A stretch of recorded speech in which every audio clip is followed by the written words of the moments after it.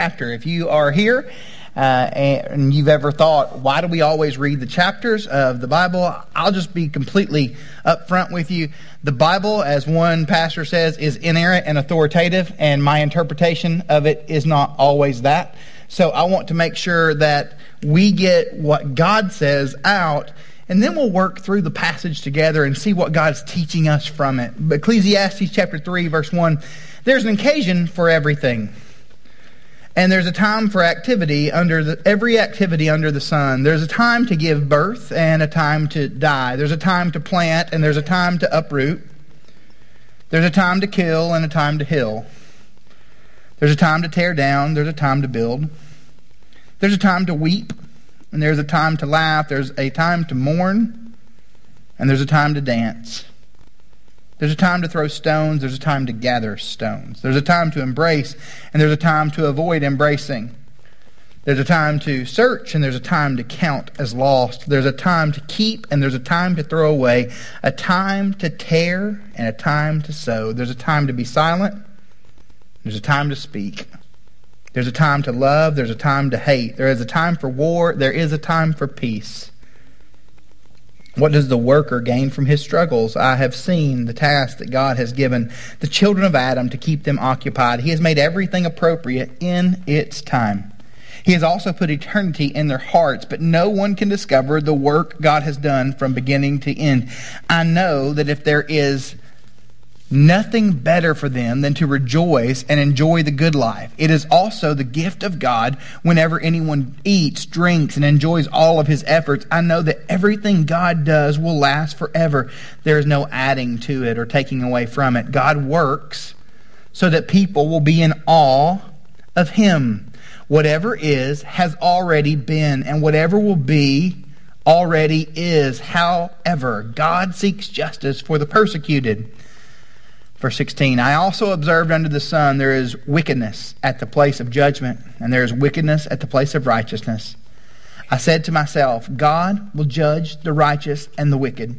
Since there is a time for every activity and every work, I said to myself, this happens so that God may test the children of Adam, and they may see for themselves that they are like animals. For the fate of the children of Adam and the fate of animals is the same.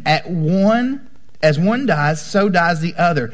They all have the same breath. People have no advantage over animals since everything is futile. Everything is vanity. All are going to the same place. All come from dust and all return to dust.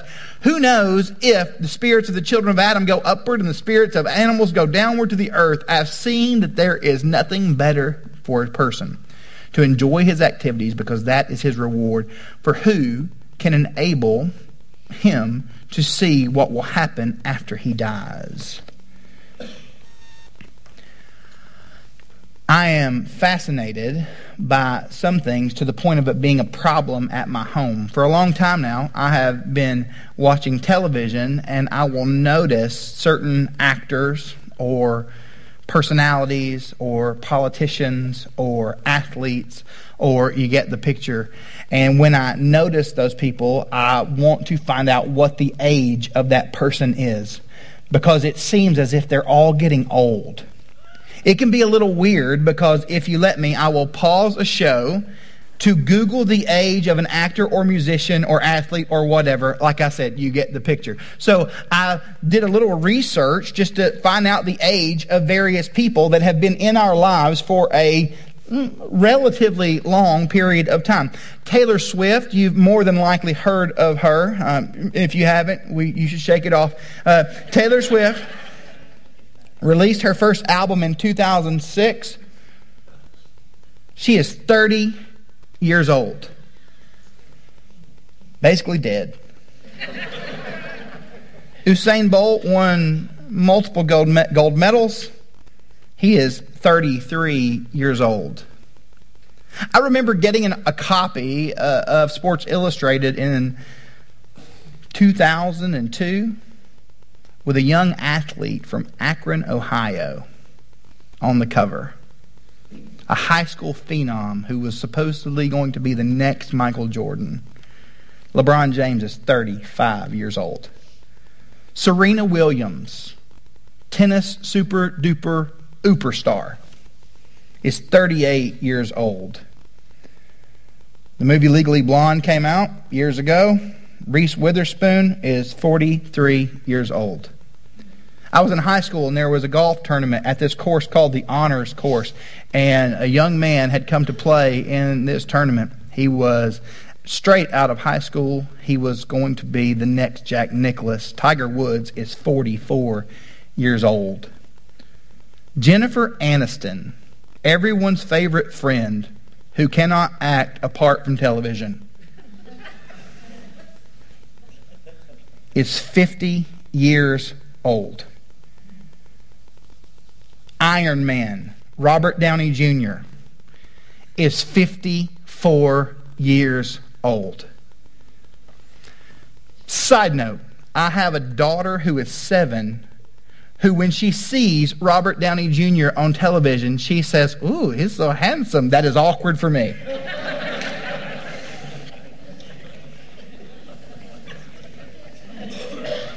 Michael Jordan, the greatest basketball player who ever lived, is 57 years old next week. One of my favorite television shows is The Office. Steve Carell is 57 years old. Jean-Claude Van Damme, 59 years old. Madonna, the Material Girl, now gets AARP. She is 61 years old. Tom Hanks is 63 and he gets discounts at Captain D's. Bill Clinton is 73 years old. George W. Bush is 73 years old. Donald Trump is 73 years old. Complete side note, how are 3 of our presidents the exact same age now? Jack Nicklaus is 80 years old. Sophie Loren is 85 years old. Yoko Ono, anybody remember that? 86 years old. Mikhail Gorbachev, who I saw on TV as much as I did Jordan in the 80s, is 88 years old. Clint Eastwood is 89 years old. Barbara Walters is 90 years old. And timeless Betty White is 98 years old. So imagine you're at my house and I stop the television to Google the age of whomever happens to be on it. Because from time to time that happens. And hope will gently point out the obvious. Chad, that person is younger than you. So it hits me, they're not old. I'm old. I got a haircut the other day. I looked down and it was so speckled, it looked like someone had crushed an Oreo at my feet. The Bible talks about this idea of time and how time changes.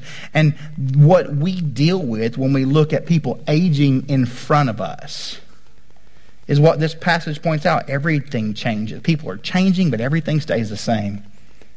It doesn't seem to me like Steve Carell did a comedy called The Office however many years ago. It seems like that's today.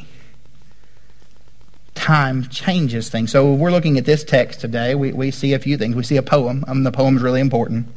We see the point and we see the problem. The poem, the point, and the problem. Again, verses 1 through 8. There's an occasion for everything.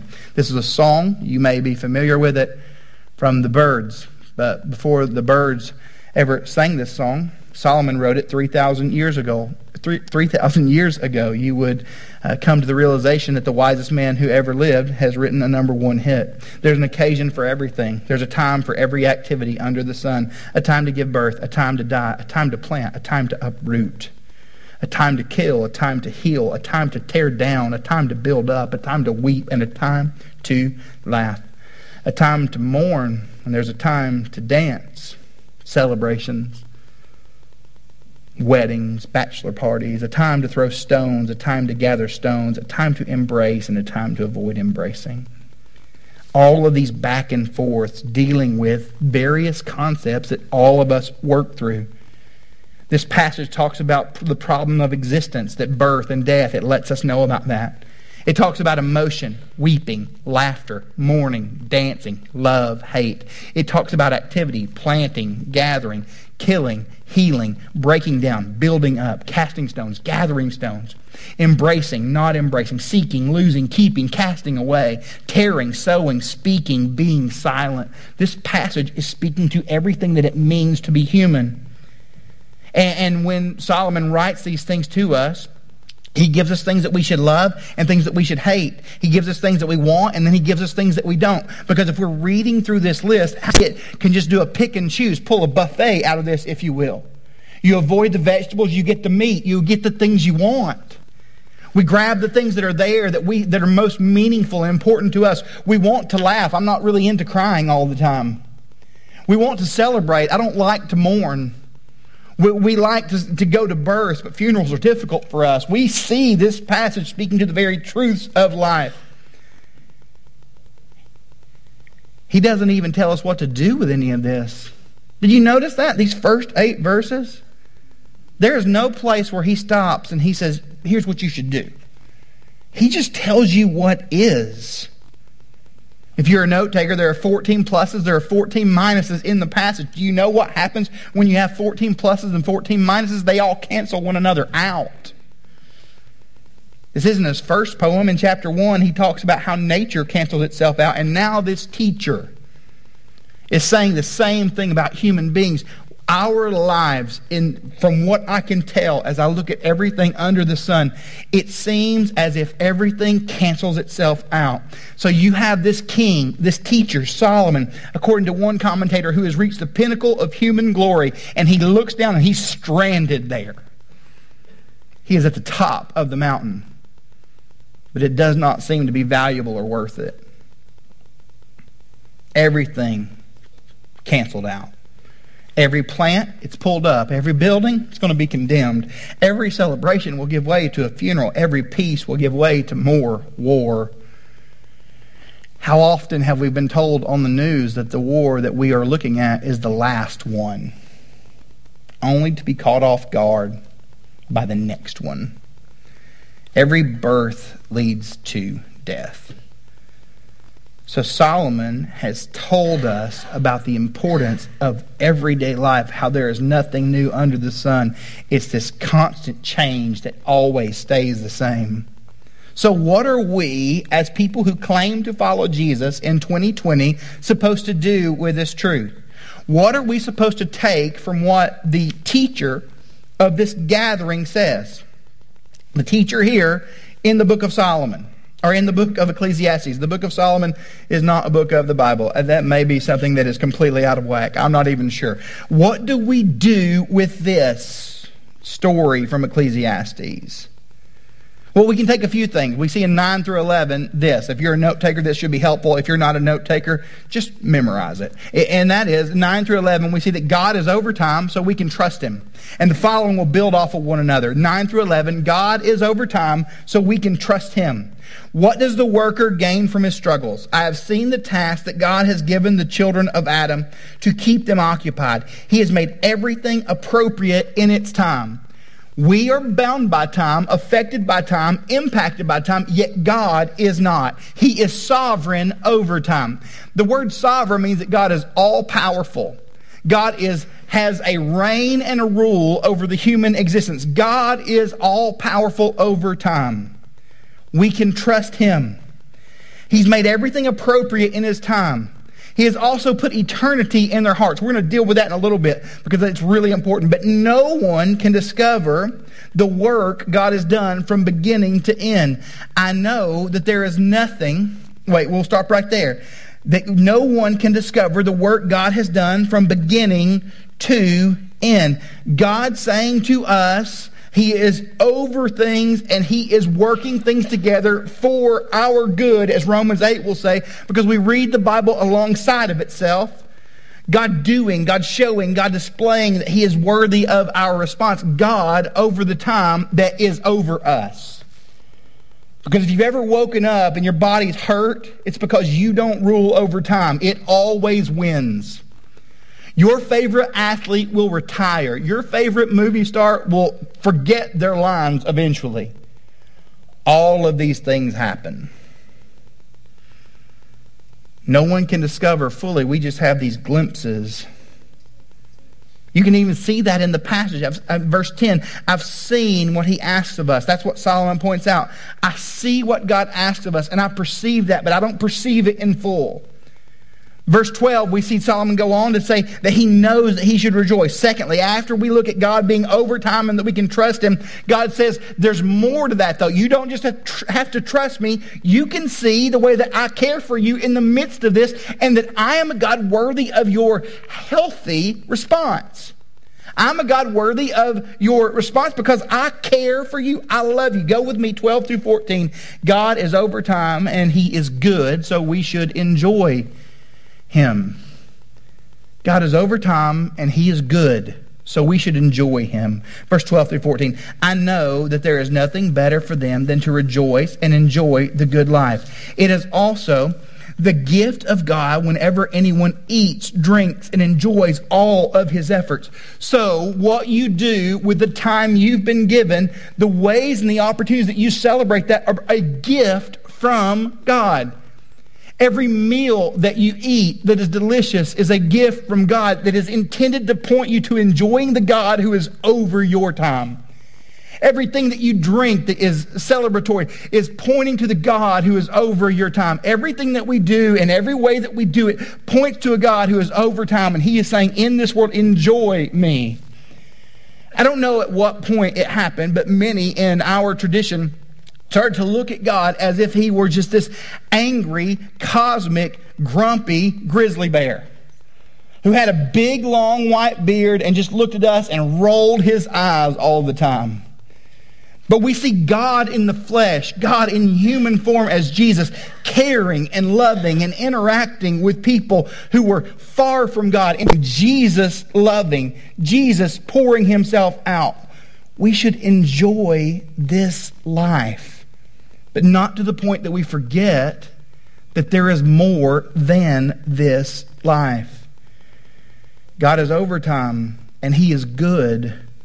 So you should enjoy him, and I should too. Are you enjoying God? Now, this doesn't mean that God's your hobby. Now, we very much in our tradition can make God a hobby. We make sure that we read the right books, we memorize the right stuff, and none of those things are bad in and of themselves. But one of the issues that comes with that is we make God a part of our schedule rather than him being the heart of the schedule. God's shaping us. God's sending us, and us seeing that God wants us to see him as central to who we are and what we do. What ways are we interacting with God as if he is more than a chore? Have you ever thought about how punishing of a title a quiet time is? It's like you've been put in the corner and been forced to spend time with the God of the Bible. God doesn't want you to see him like that, angry at you.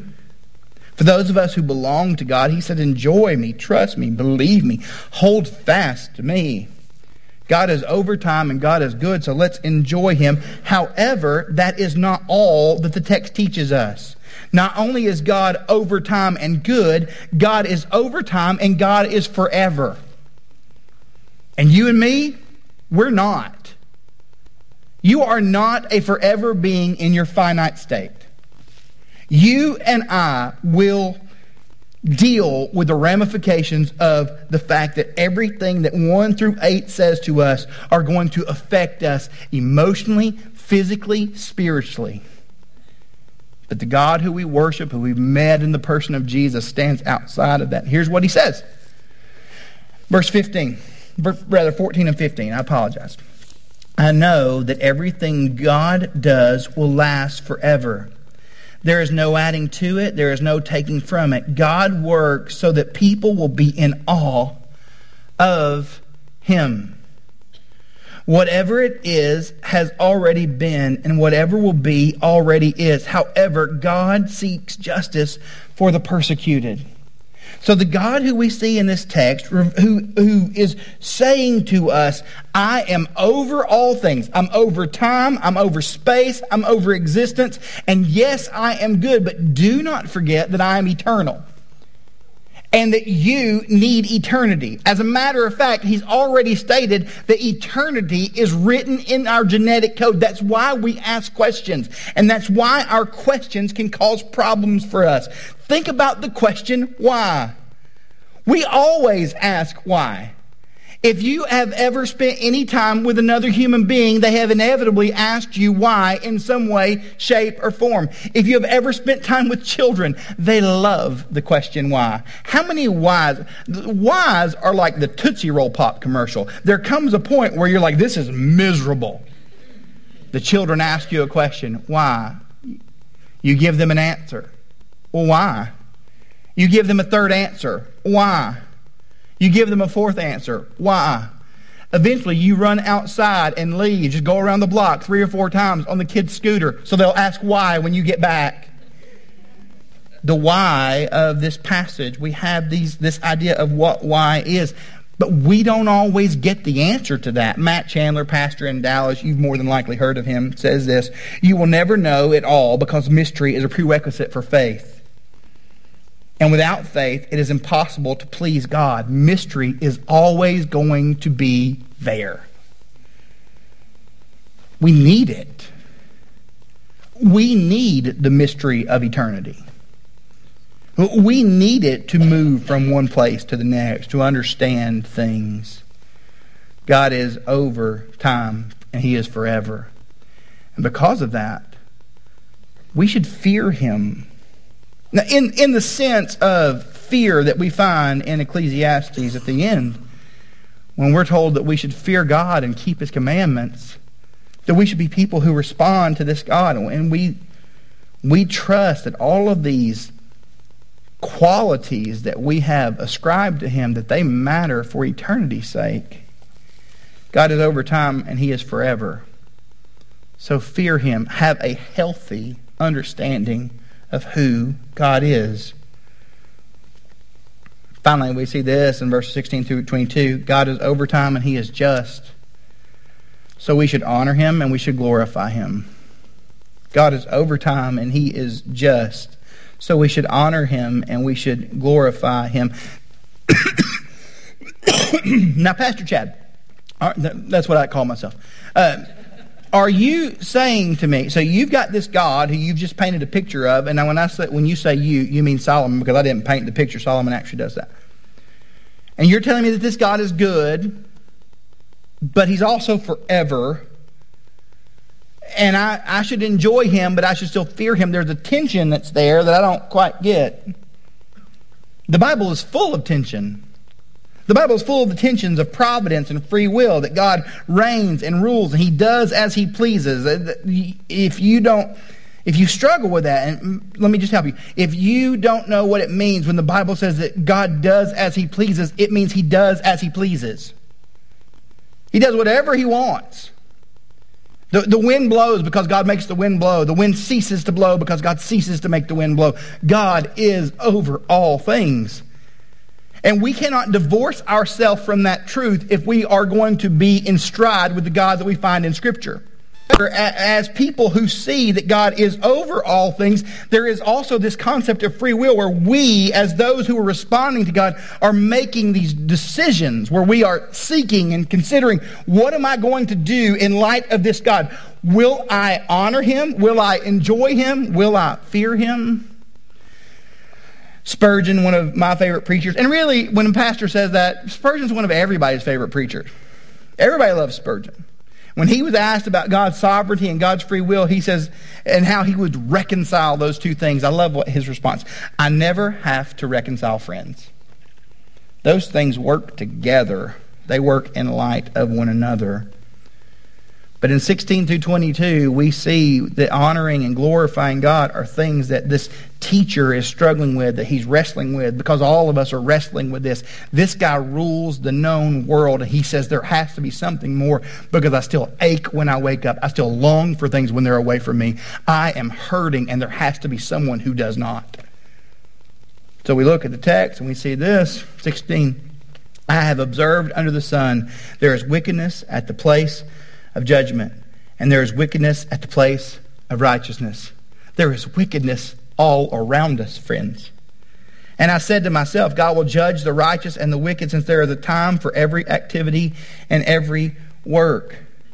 The teaching of Scripture is that this is absolutely true, that we as people with free will, in light of the providence and sovereignty of God, are called to respond to Him and consider Him and think on Him, because honestly, we are in this situation where wickedness reigns. So maybe you've never thought about it this way. For many of us, though we have grown up in really healthy Christian traditions where we have been taught good doctrine and all of these things, we still have this underlying misunderstanding of who God is. Because we have a right and wrong based on the people that are sitting next to us. And we look at the people that we work with and the people that we spend time with, and we say, well, I'm definitely going to be in a better situation for eternity because I've never done the things that he did, and I've never said the things that she did. I've never cheated on my spouse. I've never done these things. So I'm good because I'm good. I've shared this with some of you before. I walked into a frozen yogurt shop one time because I like to eat ice cream that's given up. And on their board, they had this chalkboard inside. And on the chalkboard, it said, if your yogurt, when you weigh it, you put it in the cup, there's sprinkles on top of it like a cherry berry. When you weigh your cup, if it weighs 11.2 ounces, it's absolutely free. What they don't tell you is that if it weighs 11.3 ounces, it is $41.13. So you have this cup that everyone is inevitably trying to balance out just right. Many of us are like that in our attempt to please God. If my good outweighs my bad, then I'll be okay. We run off of what we call sometimes lateral goodness, the goodness of comparison. But under the sun, all of those things will eventually run into a brick wall. They may get you to the point where you are considered acceptable compared to the person next to you. But because wickedness is not something that is out there, wickedness is something that is in here, they will eventually and eternally corrupt you, and you don't need someone to be a helper to you. You need someone to save you from that. So we look at this passage, and it's saying to us that all of us have been invited into this relationship with this eternal God who is over time and who is just. And to be in that right relationship with God, there must be a point where we realize that we are neither of those things apart from Him. That we would be people who look and we would see what it means to honor Him and glorify Him. And in order to honor and glorify Him, that starts with Him meeting us in the person of Jesus. Now, so verse 19, for the fate of the children of Adam and the fate of animals is the same. As one dies, so dies the other. They all have the same breath. So if anyone's ever told you have doggy breath, it's true. People have no advantage over animals since everything is futile. So hear what Solomon says to you and what he says to me. You, me, Fluffy and Fido, we are all dumb and we are all going to die. Every one of us. You don't outrun death. But Chad, Solomon said that God has written eternity in our hearts. It's there. It's the reason that we're fascinated by heaven. It's the reason that culture is fixated on hell and judgment. We have this picture of heaven, and I don't know how this came to be, but this idea that we have of heaven is that we're all going to leave this world, and we will transfer ourselves into the bodies of chubby baby angels with wings that can't make us fly. And that we're going to be laying on a cloud for eternity. You've seen those, right? I don't see the Bible telling us any of that. Heaven is the full expanse and the glory and the joy of the presence of God forever. That we're going to be in God's presence. Now, what does that mean? Does that mean that heaven's just going to be a worship service? It's going to be a worship service in the way that the Bible intends for worship services to be. Not just formal gatherings, but that we are people who will worship God for eternity as people who exist in His presence. Think about it like this. How many of you have ever been in a place in your spiritual walk with the Lord where you just looked and you realize, I'm kind of in a good space right now? Anybody ever been there? If you're okay, I love an honest room. Where we are in a relationship with, everything seems to be going well.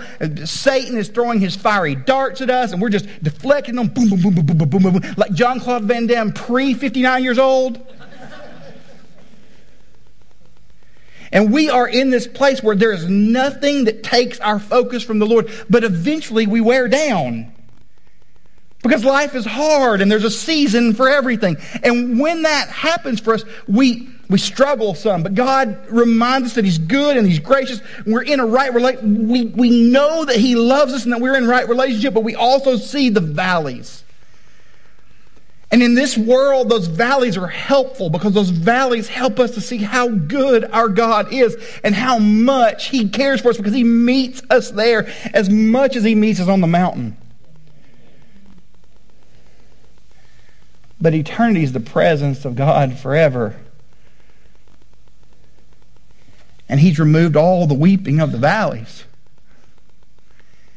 And we get to exist and experience the glory of God forever. And we get to be there without those things that would take our focus and our attention from Him. Removing the struggles. The other side of it is the eternity that is hell. Look, we talk about hell here, but I just straight out, let me be completely upfront with you.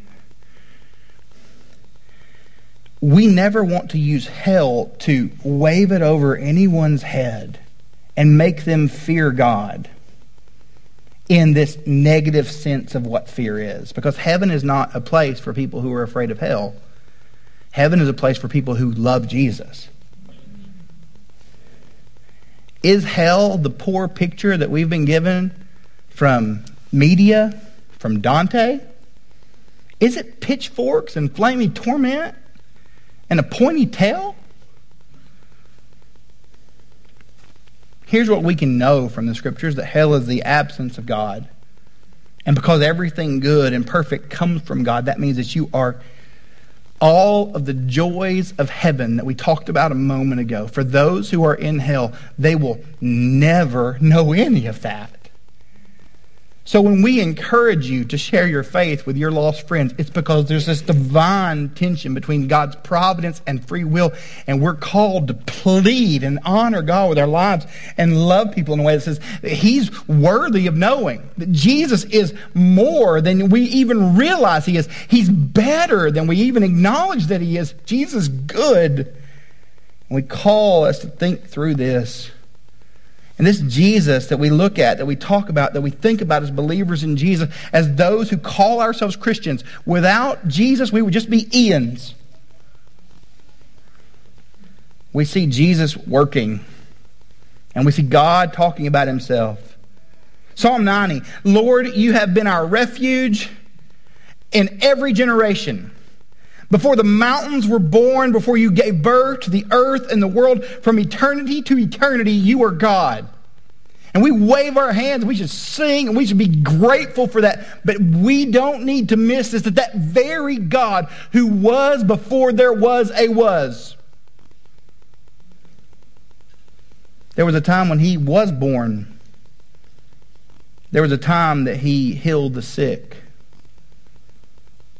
There was a time where He built up, He tore down. There was a time where He partied with sinners. There's a time where He wept at the tomb of His friend Lazarus. There was a time for this Jesus to die.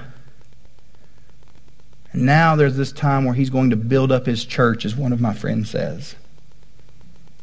And there will be a day when there is a time where he will return and call us home. A time where he ushers in total peace, void of the strife and war of this world.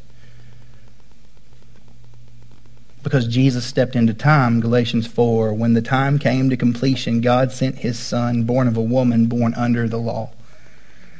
Romans chapter 5, verse 6, for while we were still helpless, at the very right time, Christ died for the ungodly. Mark chapter 1, verse 15, the time is fulfilled and the kingdom of God has come near. Repent and believe the good news of Jesus. There is time. So what are you doing with your time, and what am I doing with my time? Am I investing it in kingdom things that honor the God who I call my King? Am I leaning in and loving my neighbor in the way that my King would call me to lean in and love my neighbor? Am I pouring out my time for the sake of serving Christ and his church? Am I using all that I am for the sake of all that he is because he has called me to this time? Let's be careful as followers of Jesus to look at this story of God's pointing out what time is and how time works. And not miss that right now he speaks to us and says, invest in the way that I've called my people to invest. I stepped into time for you so that you could step out of time and spend it with me. Here's what I want to do this morning. I'm going to pray for us. If you need me, as always, I'm in the back left-hand corner of the room. But your heads are bowed right now. I would invite you to do that. And again, we are all eternal in the sense that our souls are eternal. But there are some of you who may not have a relationship with the Lord Jesus. And Jesus today has invited you at this very time into a relationship with himself. He wants you to know him and love him and respond to him. He cares for you deeply. In the grand scheme of providence and free will, Jesus is inviting you because he's pointing out your sin and your wickedness and your injustice. And showing you that you in this life, no matter how good you are compared to your neighbor, never measure up for the sake of eternity. And if you're here and you've never believed in Jesus, Jesus offers you hope. If you've got questions about any of this, we love questions here. We don't always have the answers, but we can take you to the scriptures that we believe do. So if you're here and you've never trusted Christ, today may be the day where you trust Jesus for the first time. And it's simply, Jesus, I need you. I need you to save me from my sin. I need you to deliver me from it. So Jesus, I'm going to give you my sin, which leads to this death that this passage seems to be talking about, that the Bible tells us about. And I'm going to trust in you. If you prayed that or something like that, I'll be at the back corner of the room. Like I said, please come chat with me.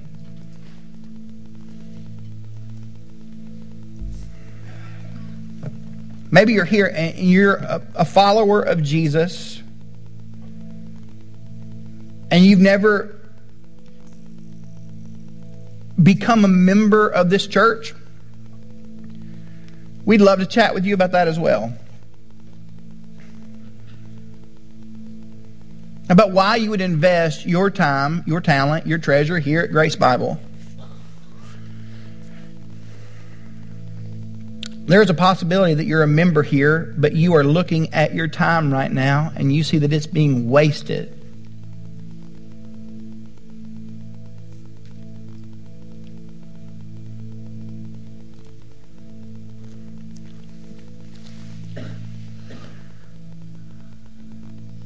And maybe you've given yourself excuses like, now's not the time. I don't really know where you get that.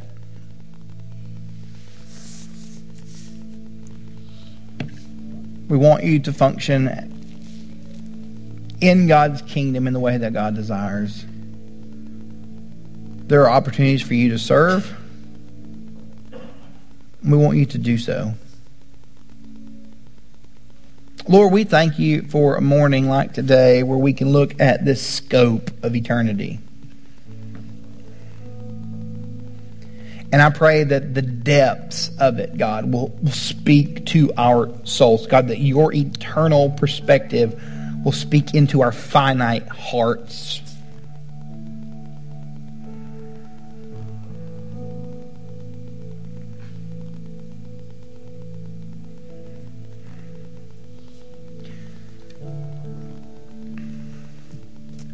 And just with your heads bowed, I want to just ask this one more thing, this question, because I don't want to overlook anyone. There is a possibility that you're here and you're in one of these deep, dark seasons where you're mourning and you can't see the other side, where you're working and you don't see or feel any value to it. You're not alone. So if there's anything that we can do to come alongside of you, please let us know. Because God has called us and appointed us at this time to shepherd you as well as we possibly can. Lord Jesus, again, move among us. We ask all this in your powerful name.